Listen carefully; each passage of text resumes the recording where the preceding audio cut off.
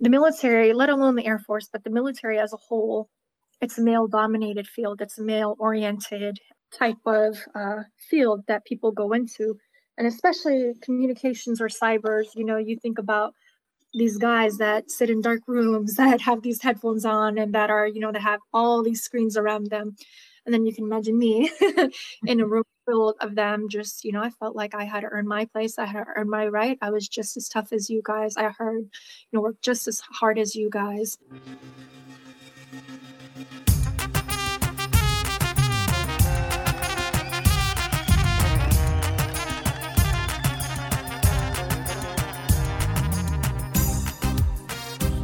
Hi, everyone, and welcome to episode 119 of the Assyrian podcast. It's Ninorta here, and I am super excited to bring you another story this week. In September of 2019, I remember seeing an article circulate around Facebook from Luke Air Force Base, and the title really captured my attention. It read, "Refugee to Airman." The article was featuring an Assyrian woman in the Air Force, Master Sergeant Odette Ishu. And I had the pleasure of meeting Odette at a women's event here in Arizona, and her story was truly captivating. Odette's story starts in Iraq, where she and her family had to flee and settle as refugees in Turkey. We got to talk about her father's role in the Iraqi military and how her decision to join the Air Force was a way for her to follow in her father and brother's footsteps and give back to society.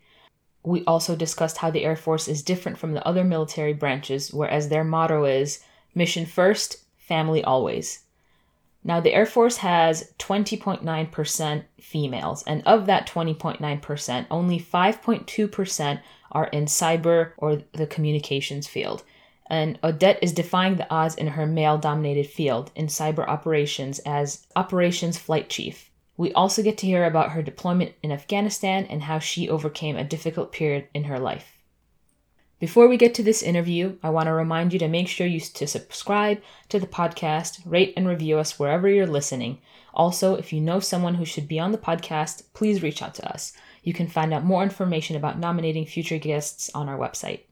Lastly, the Assyrian podcast is brought to you by Tony Kalagrakos and the Injury Lawyers of Illinois and New York. If you know anyone that's been in a serious accident, please reach out to Tony Kalagrakos. Tony has been recognized as a top 40 lawyer and a rising star by Super Lawyer Publications and has obtained multiple multi-million-dollar awards. Tony can be reached at injuryrights.com or at 847-982-9516. And now, here is Master Sergeant Odette Ishu.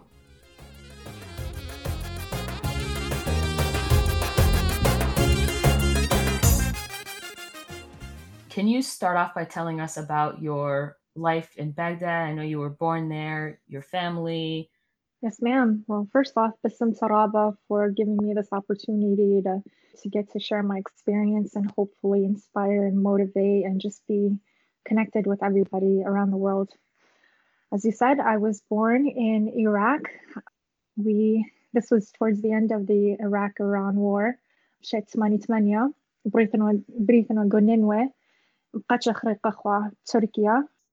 can you tell me about that and why you guys had to leave? Well, we had to leave because Saddam saw the ethnic minorities as a threat to his country, specifically the Assyrians, the Christians. He felt as if that they were going to partner up with the Westerns, that being America and NATO allies, to oust him as the president, more so as a dictator. Mm-hmm. My father and mother wanting a better life for all of his kids and not wanting them to have the same future, he decided that it would be best to pretty much mm-hmm. And by that, it meant essentially traveling by night and during the day hiding mm-hmm. wherever we could seek refuge.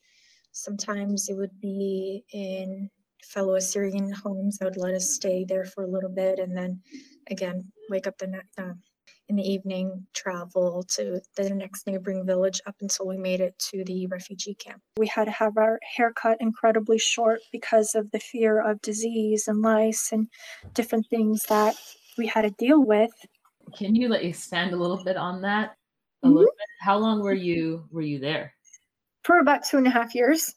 Okay. And did you have family there? Where were you staying? Yes, ma'am. So we stayed in, they call it Gokempa. I had my mom, my That's dad. in the refugee camps. Yes, ma'am. Yep. It was a big green tent for the first few, for a good while. And then towards the end, we did get to live into that dormitory style hardened facility. But for a considerable amount of time, it was a green tent that we called home. When we made it to the border, they took our father away from us. And not knowing the language, there was a different, language barrier between us and the Jandirma.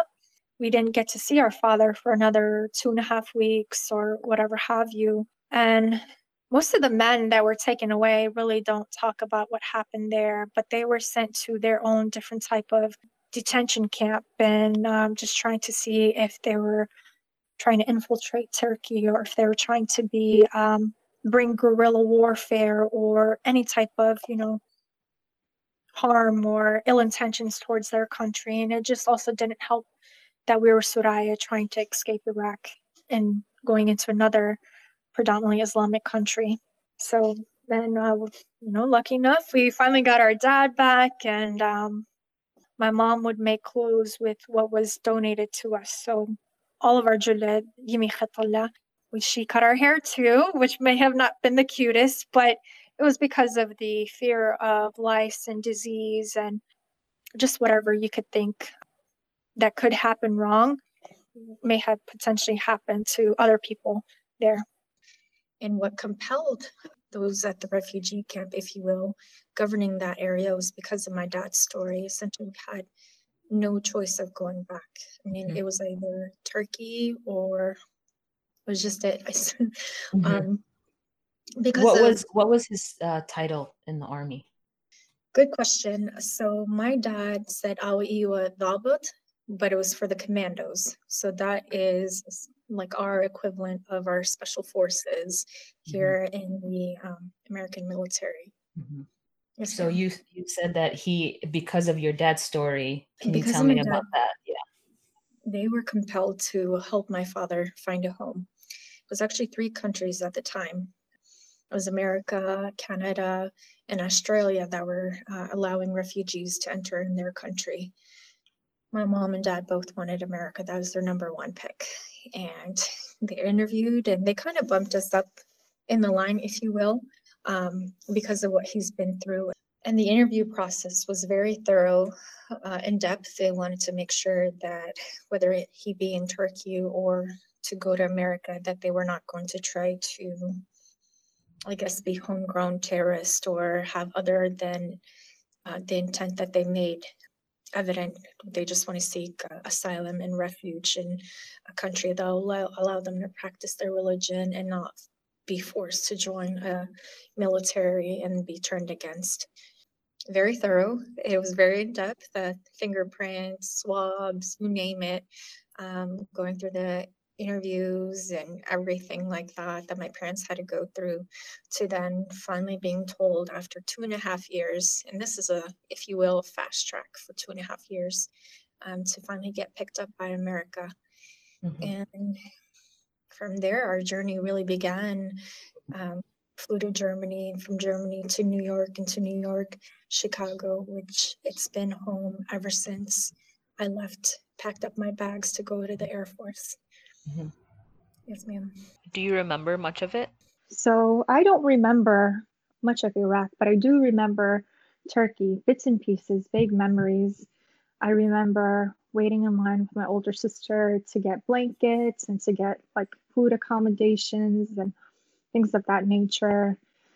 I remember when we lived in the hardened facility for a while, we lived in a tent, and then we were able to move into kind of like a dormitory style module type rooms. But really it was because of my parents' endurance and strength and willingness, determination to come to America, wanting a better family, knowing that there wasn't a future or much less opportunity to develop and grow as Suraya in Iraq, our ethnic homeland. So definitely the formative years were rough, especially by the time we made it to Turkey, still not wanted, still being discriminated against. And we had to meet with the IOM, which is the International Immigration organization that helped us. And really, it was my dad's story, him being a part of Saddam's military by force. And essentially, we're not able to go back because we were seen as traitors after the war. And, when America started to invade Iraq, the Kuwaiti invasion and Desert Storm, Desert Shield, all of that. So it's definitely not a good time, nor did we ever have the chance to go back.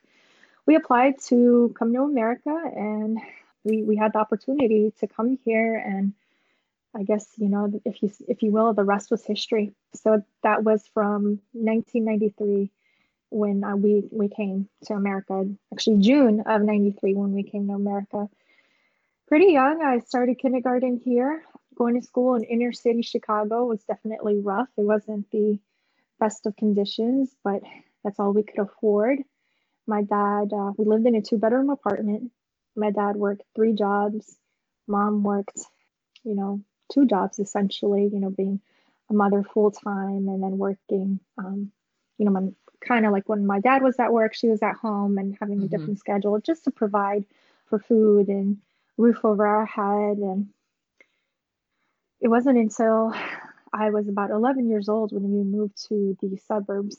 And mind you, all along, like we were raised with this never forgetting where you came from, always being raised in the church and always being so centered and close to the faith, the culture, and just staying well grounded. We were never very, I guess, polarized one way or another into Iraq was bad. This is what happened to us. Now we're here. And it was just the fondness of what they used to know. And now all the opportunities. We moved to the suburbs, graduated from high school. It was a little bit after, this was around the time when America invaded Iraq. And shortly after 9/11, I was still in high school. When 9/11 happened, I was actually in 8th grade. And then when I was in high school, I was just very interested in politics. I was very interested in the Middle Eastern culture, what was going on. Definitely figured that I had a yearning to understand where we came from. Why did it become like that? Why was it so polarized into becoming this like radical Islamic state, and really finding an identity for ourselves, ethnic homeland, and being raised in America, but yet having these traditional values and upbringing. And I always wanted to give back. I always wanted to kind of be the quote unquote not stereotypical Assyrian. I wanted to do something completely different. Nobody sought out to do something like that. I was like, I am going to graduate high school. And it wasn't much longer after high school, my brother went into the Air Force basic training, and we flew down to San Antonio for his graduation. And this was back in 2008. And just seeing the changes that he went through, it was awesome. It really was. I mean, he went in as this, civilian, if you will, and the changes that they made, I was like, I want that. This is how I'm going to change. What changes did you see in him? It was more so game oriented, more so, a kid that grew up from, experiencing high school to now living in this adult world and kind of trying to figure out like work life, college, and still trying to kind of join the workforce, but still, I guess life really happens fast after you graduate high school. And so you kind of have to figure it out for yourself. And it was just, he was just very used to his own routine, his friends, his work. And this was just something that, and even when he was young, he also wanted to follow my father's footsteps.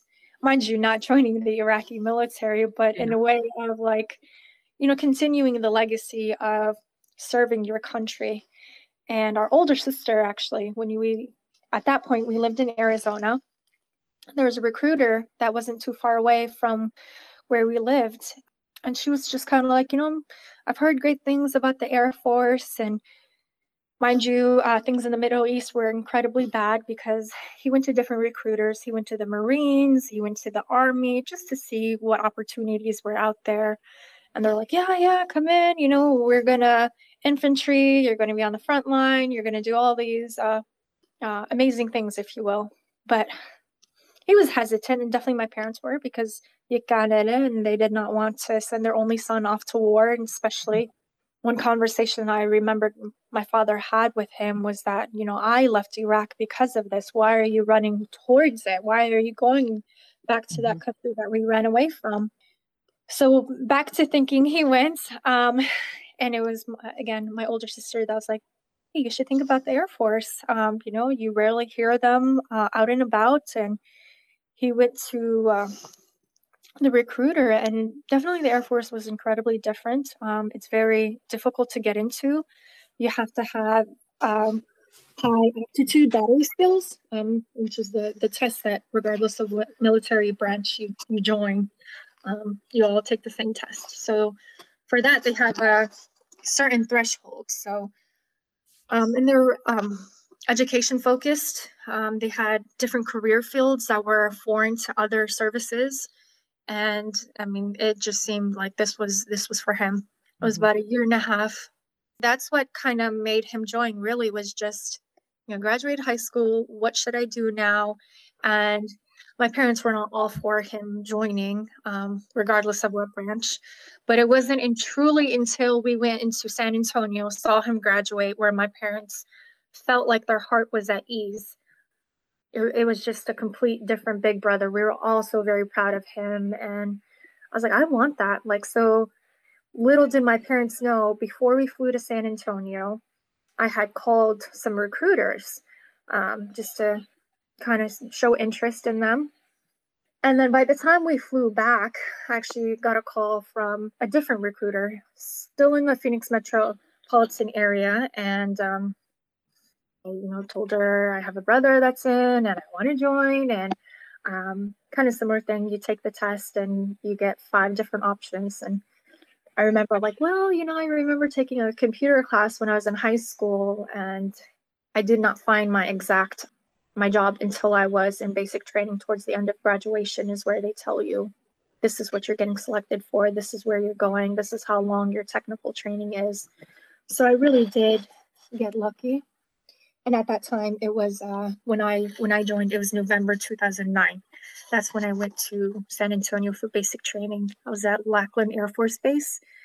The test that you take, it essentially kind of takes your skill set into consideration and your knowledge throughout the years, and kind of directs you in what career path you should go into.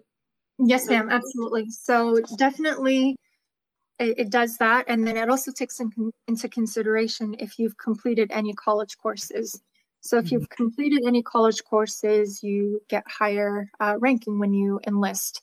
That's what I decided to do. So you have 2 different career paths, whether you go enlisted or you become an officer. I decided to go enlisted because I did not complete my degree at that time. And I became an E3. So because of however many college credits I did have, versus no college credits, you were E1, but you had an option of like, hey, I want these jobs, but because of your scores, because of the aptitude, and because of what the Air Force needed at that time, they would put you, as you exactly mentioned, where they feel that it would be best based off of your skill set and your experience and what you need. So for me, it was cyber operations. So can you tell them like, I don't like this field, can I switch to a different one? You can, but it doesn't always work out in that way. Yeah. Okay. So you mentioned that like the Air Force is different in that sense. Yes, ma'am. Like different from like the Army, the Marines. Why is the Air Force different in that way? They are more intellectually driven. They are more focused on education, academics, more on the intellectual competencies, whereas in what you'll find with the Army and the Marines is very hands-on. It's very rigorous. It's very, in a sense, more so they're the front lines. They're the ones that are out there doing the frontline defense, doing the first in, first out, laying the foundation. Whereas in the Air Force, it's all about strategic advances. It's all about discipline and like synergistic things. How do we win the war, if you will, intellectually, what are some advances that we can make into gaining air superiority over these areas, whether it be on land, ground, sea, whatever have you. Those are the types of capacities that the Air Force would have, and that it was kind of like, oh, this is, I think I could do this. I think this is, interesting to me. And that's not to say that the other branches did not have those capacities, but the Air Force is really big on those types of things that they really. And we definitely do have our special forces that are equivalent to, like, the Army Green Beret, things of that nature. But it was really the academic drive. They were very focused on developing you as a professional, developing you as this warrior, if you will, that you're guarding your country, and yet, you, by the time you retire or separate or whatever have you, you have your education, because there's a big push and a drive for that. And you always have something to fall back on, because your degree or your career is transferable to the civilian. Whereas then I felt different branches, like if you're an infantry or whatever have you, might not necessarily translate well back into civilian life. That's interesting that the Air Force offers that versus, the Army or the Marines or the Navy, in a sense where if you do choose to retire or leave the Air Force, you still have your education to fall back on and kind of pursue a career, or, have a family, whatever it is that you're looking for. Absolutely. The Air Force has this thing where we say mission first, which means, above all, everything, the mission will always come first, your job, what you are tasked to do, but it also says family always. So I love that. It is mission first, family always. You mentioned that, so after you took the test, you got into... Yes, ma'am. Cyber operations. What that means is technology management, a little bit of information management, whether it be protecting the Department of Defense systems, networks, domains, controlling attacks, whether it be ethical or penetration to the system at all times, whether we're here in garrison or we're downrange. It could be telephones. It could be anything that you think that would connect you to the network. That is what we do to either fix, protect, or to try to penetrate into different entities, like to their system, to protect ours, and just to kind of be more focused towards technology protection. And really, it's where the entire world is going. So it's kind of something that grew on me. It wasn't something that I definitely picked for myself, but they were like, you would be great at this. And what was the timeline? So after you graduated high school until now that you're a master sergeant, what's been the timeline? So for me, I think this is a big part of how all Assyrians grew up. You were raised with this, like, you're going to be academically driven, you're going to be strong, you're going to be independent, you are never going to forget where you came from, and you're going to have strong ties to the culture. So what really drove me was when I graduated high school. This was in 2006. I joined the military in 2009. So I was about 21. I had a little bit of college credits. So I went in as an E3. I graduated basic training in December of 2009. And we basically got shipped. So from Texas, we got shipped to Mississippi. That was where my technical training was at. I was there until April of 2010, so it was for 4 months. And then my very first duty assignment was at the National Security Agency, the Texas Cryptologic Center. So essentially, what does that mean? I went back to Texas, and I was working for NSA at the time, which was truly an amazing community.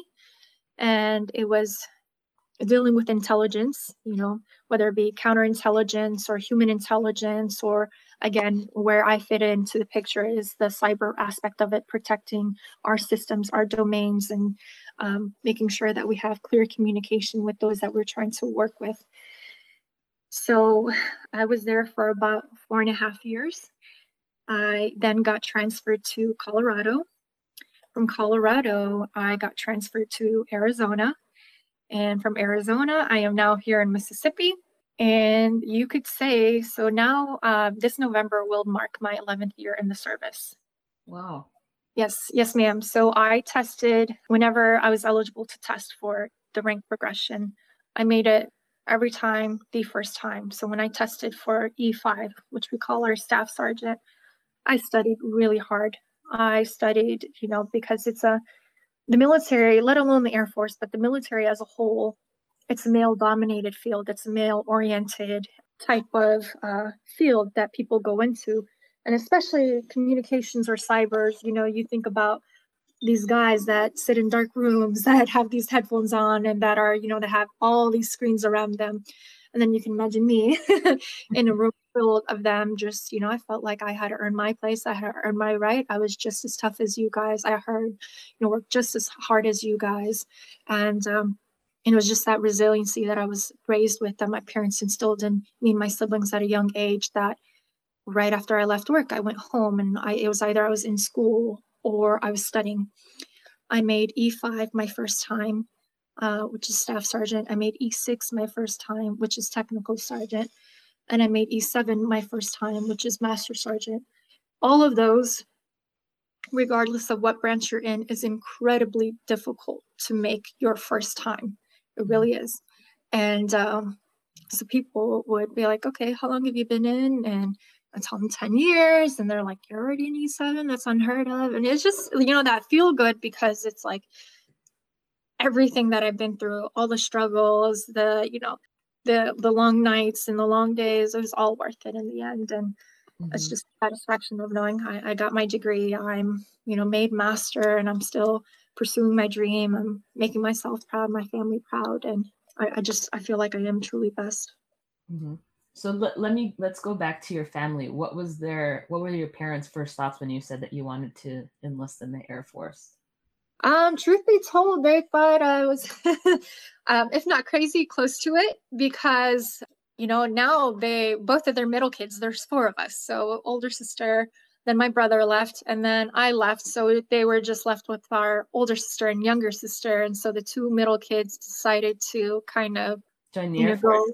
Yes. And then my mom was like, are you sure you want to do this? Are you sure that you can still, come home? And I was like, no, I want to do this. I want to do something different, Mom. And I always really, really loved the Assyrian calling, really loved our culture, the music, everything. And I was like, this is how I'm going to give back, Mom. This is how I'm going to raise awareness about our people.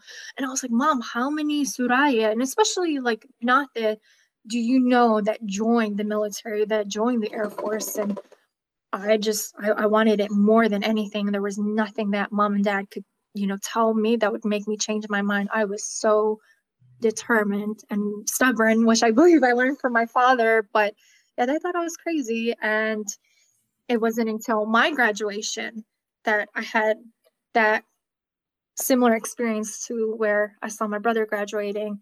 My parents saw me graduating, and they're like, yes, absolutely, this is for you. That from where I was before to where I was at when they saw me during my graduation. It's like we were right in, letting you go. That's awesome. And I'm sure they're very proud of you now, of your achievements. And parents at first are always very hesitant to let their kids go, and joining any military field is dangerous in the end. You just don't know the outcome. But I'm sure they're very proud of you right now. Yes, ma'am. Thank you. Can you tell us what a typical day is like for you in the Air Force? Yes, ma'am. So a typical day is we start our mornings at 04:30. So in the morning, we would go to physical training, and that would consist of calisthenics, whether it be push-ups, sit-ups, different type of physical activity. And then you would run 3 miles every single day. So imagine working out from, well, if you wake up at 4:30, you start working out at 5 to 6, and then you get a little bit of time to get ready and then to go back to work. So it's immediately, your day begins at 4:30 in the morning. You pack your uniform, you have your physical gear that you have to, which is a part of your uniform that you need in formation. And then from there, you start your workday. You're in your regular, we call it OCP. So it's the uniform of the day. And you can expect, especially in my career field, you can expect to go home a little after 5, if not 5:30, maybe 6. It just depends on the mission, what's going on, or if computers are working, or if the network is down, up. That really dictates our schedule. To go more into the day without being too specific, but it's essentially what you can imagine if you're working in type of IT or cyber field, like if somebody calls, hey, I'm having an issue with et cetera, or hey, I felt such and such records are being missed, or somebody has access to something and we're investigating it, whether it's we do it from our office, from our capabilities, or we have to go visit them on site. We are stationed here in Mississippi, but we support different locations in this region. So we go all throughout Mississippi, Tennessee, Alabama, Georgia, and Florida to deliver those cyber capabilities. Can you tell us one of your biggest failures and what lessons did you learn from it and how did it contribute to greater success? Because anytime we fail, we obviously learn our lesson and then we kind of grow and make a little bit better. So can you tell us one of those times that you had to overcome one of your biggest failures? Yes, ma'am. That was in Colorado. I would say the biggest failure of mine was self-doubt. Self-doubt, negativity that I would instill upon myself. It was all intrinsic. I just kind of felt like, what was the point, if you will? That was around the time when ISIS had taken over Nineveh, and seeing everything that was going on with the Isdio Suraya, that I just felt kind of like, felt powerless in a sense. And I felt sad and depressed because here I am trying to bring awareness, bring plight to our people back home. And I felt so defenseless that I couldn't do anything at that point to protect them, to save them, to let people know, hey, we're still here, we still exist. The biggest failure ultimately is because of those feelings that I had of, the being depressed over what was going on in Iraq. I just kind of grew into a shell. I really didn't become my like outgoing, cheery, bubbly mission go getter. Like I'm gonna do this. I'm gonna go above and beyond and believe in what I do. It just became very kind of a technical. Like I go to work and I come home, and the biggest failure, honestly, was being negative, putting myself down, and not really showcasing my potential. And I kind of lost touch with our community, if you will, because of what was going on back home. And I felt like even with the Syrian community and diaspora, we kind of got divided and disconnected. Mm-hmm. And it really affected me personally. So I would say the toll of what was going on back home and how I felt being a part of the service and feeling like I was alone and less than, if you will, because I felt like growing up I had many challenges to overcome. And for whatever reason, at that point in my life, it all came back in Colorado, where I was just kind of feeling like, what is the point of this? What's going on back home? Is this what God wants me to do? Should I continue? I don't really feel good about myself. And I just kind of, I guess, lessened myself, whereas in I took my shine away from myself just because I felt unworthy. And that was definitely a hindrance on my part. So how did you overcome that? When I requested to be transferred to Arizona, Okay. So closer to family. yes, ma'am, closer to family.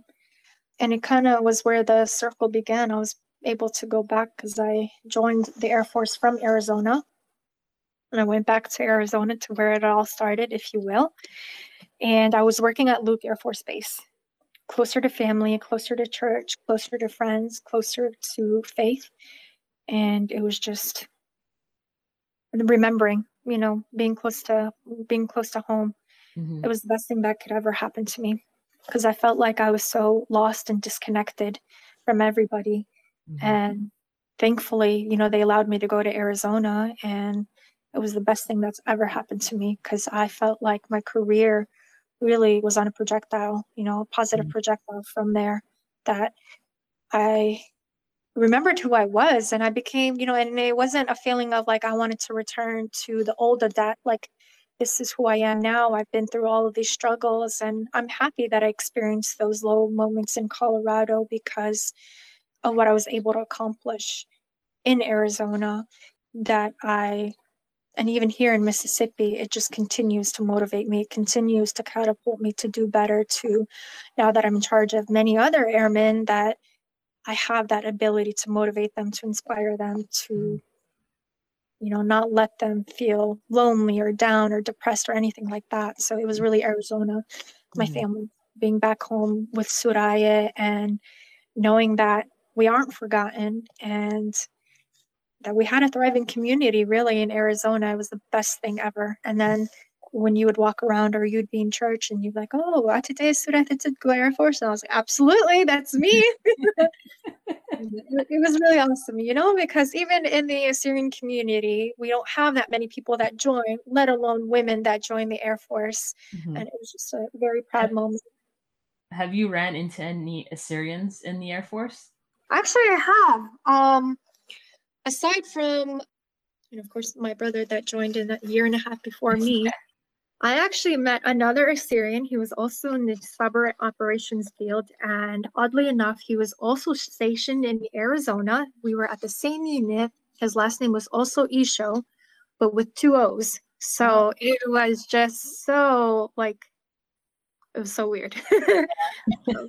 Have you seen any Assyrian females in the Air Force?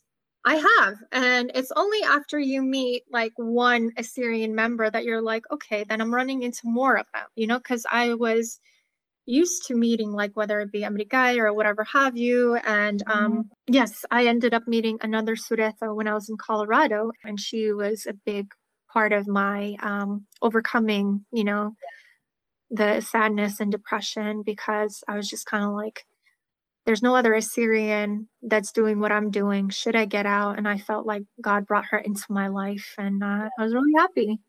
Oh, that's awesome. That's awesome. I know you were featured in an article. I think it was the Luke Air Force Base that had done the article, and I really liked the title of it, that it said Refugee to Airman or Airwoman, right? Yes. So, can you tell us a little bit about that and how you were featured in this article? Yes, ma'am. I was, as you would say, just minding my own business, doing my job.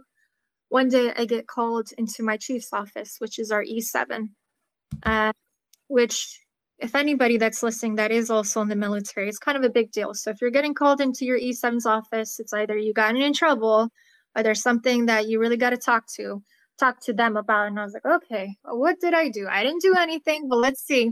And get called into his office. He calls me by my first name. He's like, Odette, do you know why you're here? And I was like, no, sir, not really sure why. And he's like, well, tell me a little bit about your upbringing. And then I'm like, okay, so I began to tell him I'm Assyrian ethnically, from the ethnic region of Iraq, and was telling him about the homeland, Mesopotamia, and how we came to America and everything like that. And he had told me our public affairs have heard about me. So word of mouth spread, and that they wanted to meet with me. And he's like, I just want to make sure that that's okay with you, but I first wanted to get to know you. And he said, after hearing your story, I think you should talk to them. So I met with our public affairs officer from, once I got the approval from my chief to go and meet with them, and just started, asking questions and just trying to get to know people. And it was truly humbling because I didn't know. I mean, you're in a large base just doing your job, and then I guess word spreads around like, hey, we have this person that's killing it in the communications field. And oh, by the way, she has this awesome story that I really believe the rest of us need to hear, the rest of the Air Force needs to hear. So even though the story was done here or the interview was done at Luke, that was shared across the Air Force, that whole story. And it was phenomenal, truly humbling, truly inspiring. For me, I was like, okay, this is, people are starting to know who the Soraya are. And just bring awareness and just like, how completely wonderful and amazing these Suraya are, and that we're still here. And by the way, you can see us anywhere, whether it be in the military or in different type of facets. Mm-hmm. So that's how it went. What's your official title? Because I know the last time we met at the women's event, it wasn't technical sergeant anymore. No, ma'am. So when I originally, was working with you to have the honor to be, one of the panel members, I shortly thereafter was selected to become a master sergeant. So in the Air Force, it's a senior NCO and senior non-commissioned officer.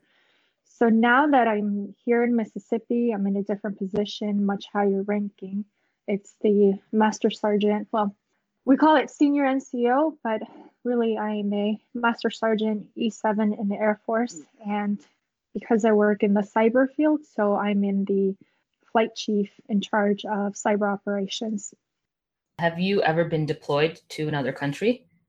Yes, I have been deployed. I have gone to Afghanistan from August 2011 through April 2012. Mm-hmm. And while I was there, I was a part of a joint counterintelligence unit where we essentially worked with the local nationals to kind of figure out the lay of the land and what's going on and help better protect the units, the different military branches that are out there and NATO allies, protecting the base and protecting people and overall protecting the mission from, of course, Al-Qaeda, Taliban, and some guerrilla units that were out there.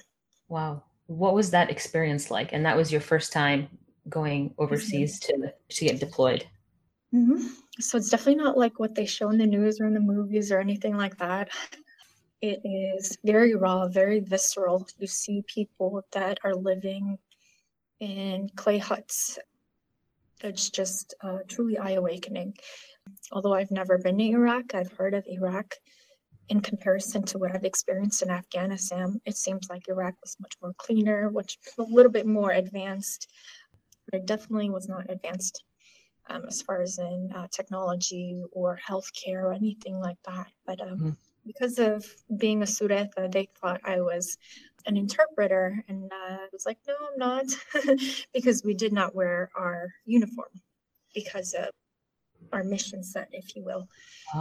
So I had that advantage going for me. I was able to blend in, and I loved it. I loved every minute of it. It was really my direct connection to the mission, seeing everything I was doing be planned out and actually happen and right there in front of my eyes. Humbling experience, and it just made me fall in love with that much more in being in the service and being in the Air Force, and it was just a really, really good experience. It's awesome. I'm sure it was very rewarding as well. Yes, ma'am. Yep. Mm-hmm. When I got back home, we have our awards and decorations, and you necessarily will not be given a decoration for your time in combat or time in service. So as an E4 or as a senior airman, I came back with a commendation medal, a joint commendation medal. And that essentially means that I was receiving this medal not just from the Air Force, but from all service branches. Oh, wow, that's amazing. It was, and it's unheard of for that young rank to receive that recognition, and it being from across the sister branches. That's awesome. And I think a lot of people think like the Air Force is like, the movie Top Gun, where you're just flying airplanes everywhere. Right. It's exactly like that, of course. Yes. That's exactly how it is, right? Yeah. But like you said, there's so many other different fields that you can go into. Like, and if you want to fly an airplane, exactly, go for it, right? Go for it. Why not? Did you actually have to train for that, or? I did not have to train for it. One of the questions that they do ask you is if you're afraid of heights. So if you're interested in joining the Air Force and you kind of have a fear of heights, it's like, we're not really sure if this might work out for you. But if I were to pursue my career and say I want to become a commissioned officer, I could become a pilot. Like if should I choose, I could become a fighter pilot, I could become a cargo pilot, I could become a helicopter pilot. But yes, ma'am, you do have those opportunities, different types of aircraft Mhm. that you could fly. So does that depend on your ranking essentially? It depends on, so if I mean, because I am who I am, I want to become a fighter pilot, which is the top 1%. Very, very difficult to get into. If we say that we have 100 men, maybe one out of the 99 is a woman. Oh So wow. it is incredibly difficult to get into. So it does go based off of your scores, whether it be your undergraduate scores, your GPA, and it also goes off of what we call the Air Force qualifying test, Mhm. officer qualifying test. So those scores and how well you do in the pilot training kind of determines which aircraft they feel you would be best in. What personal message do you have for the new generation of Assyrians growing up today, or anybody interested or thinking about joining any military branch or even the Air Force? I would say do not forget where you came from. And I don't mean that as in city or as in state. I mean as in whether you are Suraya, Chaldean, we're all one. Don't forget the traditions, the values, the culture. Never lose sight of that in an effort to assimilate into the military. That is your uniqueness. That is what makes you you. And that is truly what makes you stand out amongst your peers. That is what I would say for the future generation that would consider joining the military. Never forget where you came from. Be proud of who you are and teach people about our culture. And it is just something that really is like my motivation and my drive. Like people are like, how'd you rank up so fast, or how'd you do this and how'd you do that? And it's like, you can't tell them, oh, well, because I'm Assyrian, that's why. But it's, everything that our parents raised us with, the values, moral, everything that's what I would say for the future generations. Know who you are, never change who you are. Do not try to assimilate, stand out, make Mhm. a name for yourself in a positive way. And lastly, what's one thing you would like to say to our listeners, and we have listeners worldwide? I would say to all of our listeners worldwide, regardless of where you stand on the Ethereum spectrum, if you will, whether you truly believe in the cause or are you, hey, I'm living in a different country now, so I'm going to, in a sense, I forget who I am and be this westernized or whatever type of version. Don't do it. Mhm. Don't do it. Be Assyrian to your core, be Chaldean to your core. Of course, adhere to the law and the structure and governance of those countries, but don't ever forget where you come from.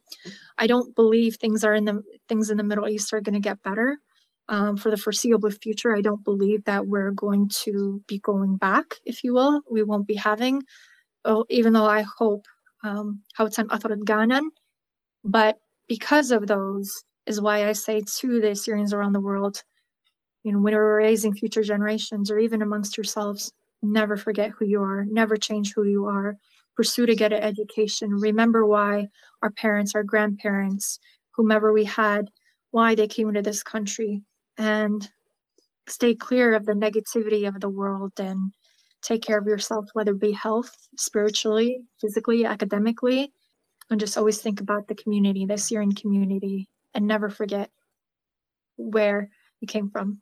So that is my biggest, I guess I would say my biggest sense of like pride. Mhm. That is one thing that I don't have with many other people, my uniqueness. So if there are any Suraya, whether they came from Iraq or any other country in the Middle East, consider joining the military. It does not have to be the Air Force, but it really changes who you are for the better. I Mhm. would say even if you're, born here in America, consider, or whatever country, consider giving back, be a Mhm. public servant. It really is kind of like an amazing feeling, an amazing calling, something that I go home with feeling a sense of satisfaction, feeling a sense of I'm doing something for my nation, for my culture, for my people. I don't feel like as if my efforts are frivolous or that I don't matter because they do. I do. Mhm. That's what I would say is consider joining, or being a productive member of society.